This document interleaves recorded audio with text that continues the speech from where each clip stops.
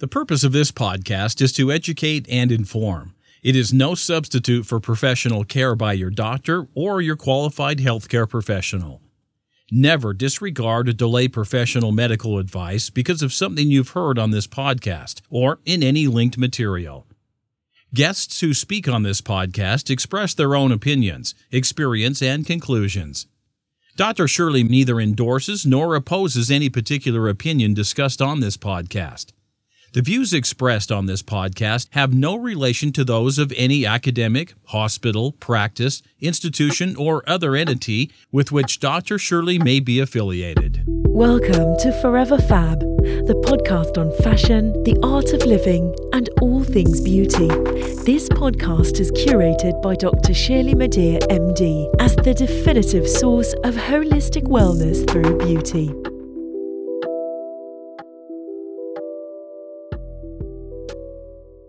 Hello, everyone. It's Dr. Shirley. Welcome to 15 Minutes of Fab, a segment of the Forever Fab podcast, where I summarize the latest health, wellness, beauty, and plastic surgery news.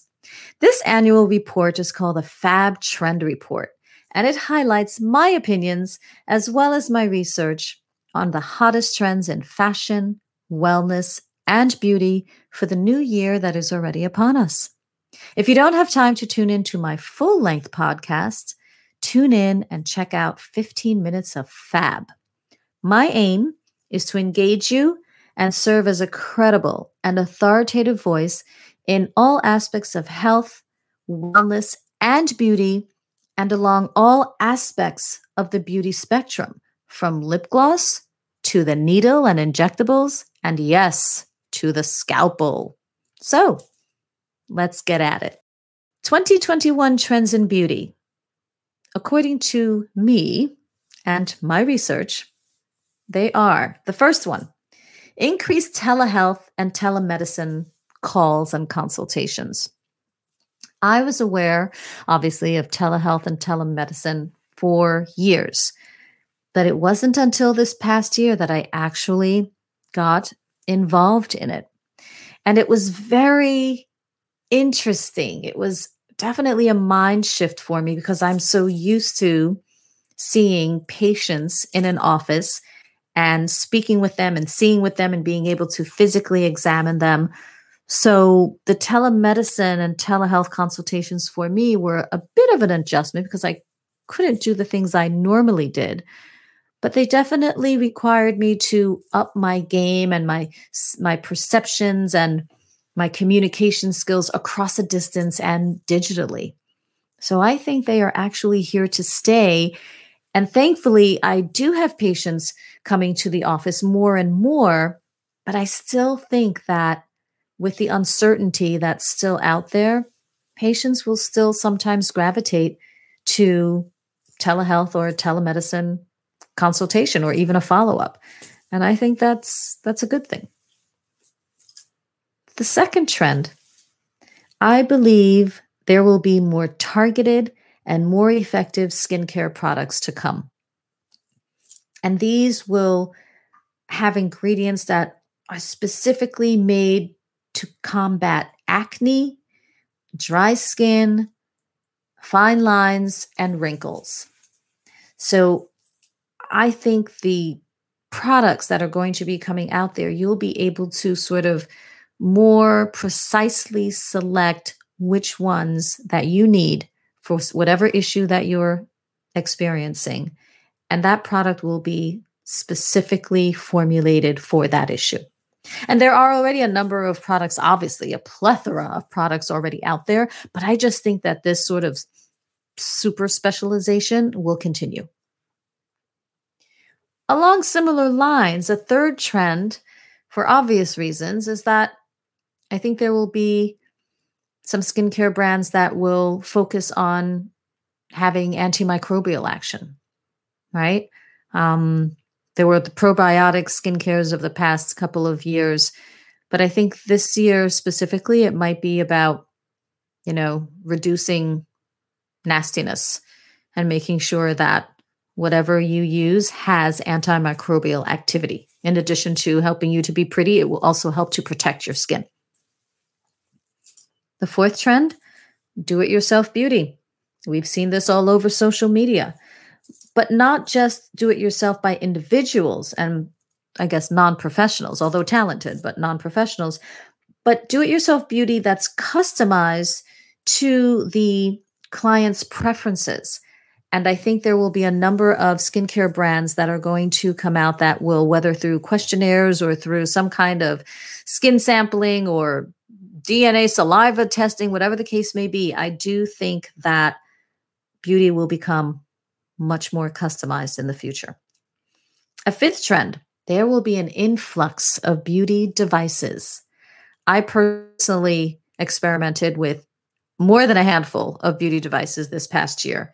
And of course, they're all works in progress and they continue to improve and they'll just get better and better. But I know for sure that various technologies will emerge on the market, including new microcurrent devices, new infusion devices, exfoliation devices, ultrasound, and devices that combine two or more technologies. Very exciting.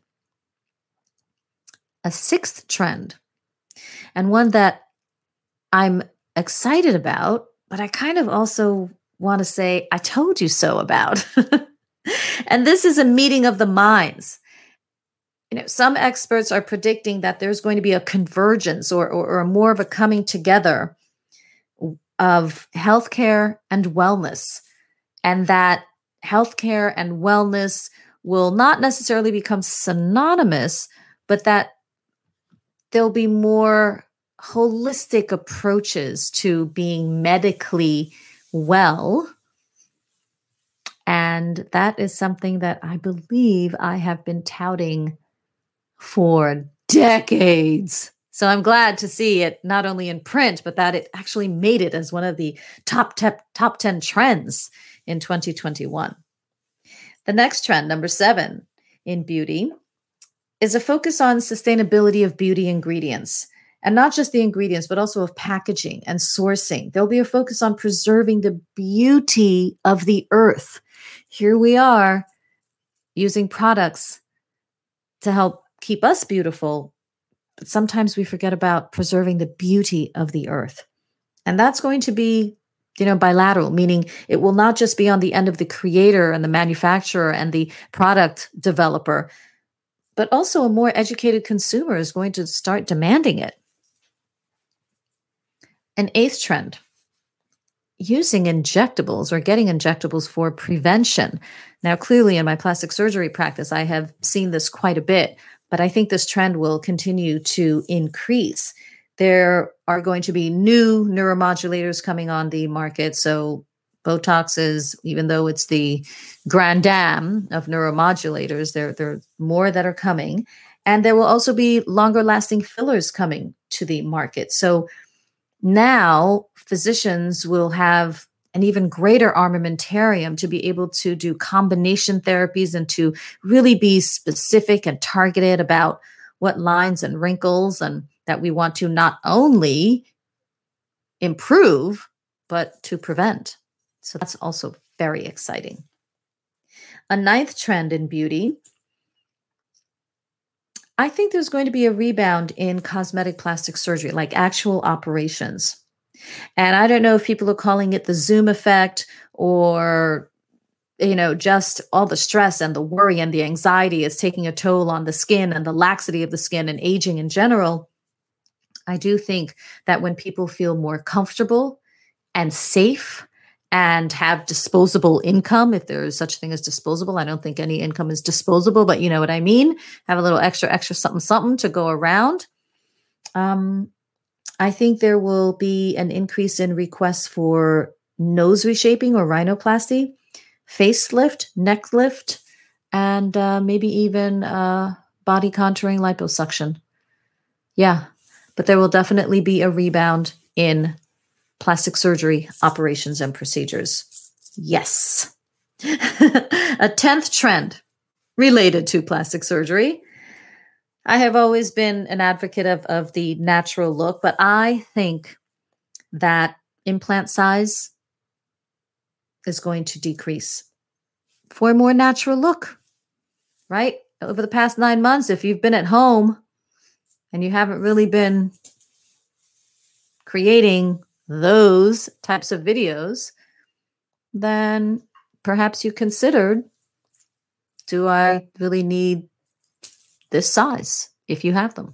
Or and if you don't, maybe you considered getting them, but maybe not as large as you had initially thought. So I do think that implant sizes are going to decrease overall, and we'll see. An 11th trend, I think there will be an emphasis on scalp and hair health. I think that the stress and the anxiety and the worry and the uncertainty of this past year on many levels, any arenas, health, politics, finances, business. I think that took a toll on a number of systems in the body. And a lot of people I know and I read were experiencing significant hair loss. So I think now that the new year is here, we have hope. Politics will change, hopefully for the better. There are vaccines out there. We are gaining some perspective. I think that there will be a continued focus on scalp health and hair health and overall health and wellness in general, which of course is part of the formula for beauty. So that's my take on the beauty trends to look out for 2021. How did you keep your skin fresh and flawless this past year? And I know you were wearing a mask. Did you experience skin irritation or acne from your face mask? And if you did, what'd you do about it? What's in your beauty cabinet now that won't be there this new year? And what wasn't in your beauty cabinet last year that you will add to your beauty regimen this year? And have you ever had cosmetic facial injections, whether Botox, Xeomin, Dysport, fillers? And are you willing to try them?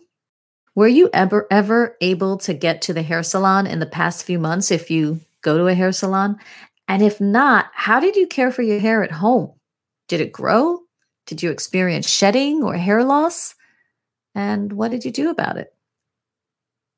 And how will you define your best version of yourself in 2021? What is your prescription for healthful beauty? I'd like to know. And here we are at the start of a new year with much to reflect upon, contemplate, be grateful for, and look forward to. I thank you so much for listening to the FAB Trend Report on beauty on this Forever Fab podcast. I look forward to sharing new episodes with you in the new year and to some exciting interviews. As always, stay fabulous inside and out. Thank you for listening to this week's episode of Forever Fab, the podcast on fashion, the art of living, and all things beauty, curated by Dr. Shirley Madej, MD. Live beautifully and help make the world a more beautiful place.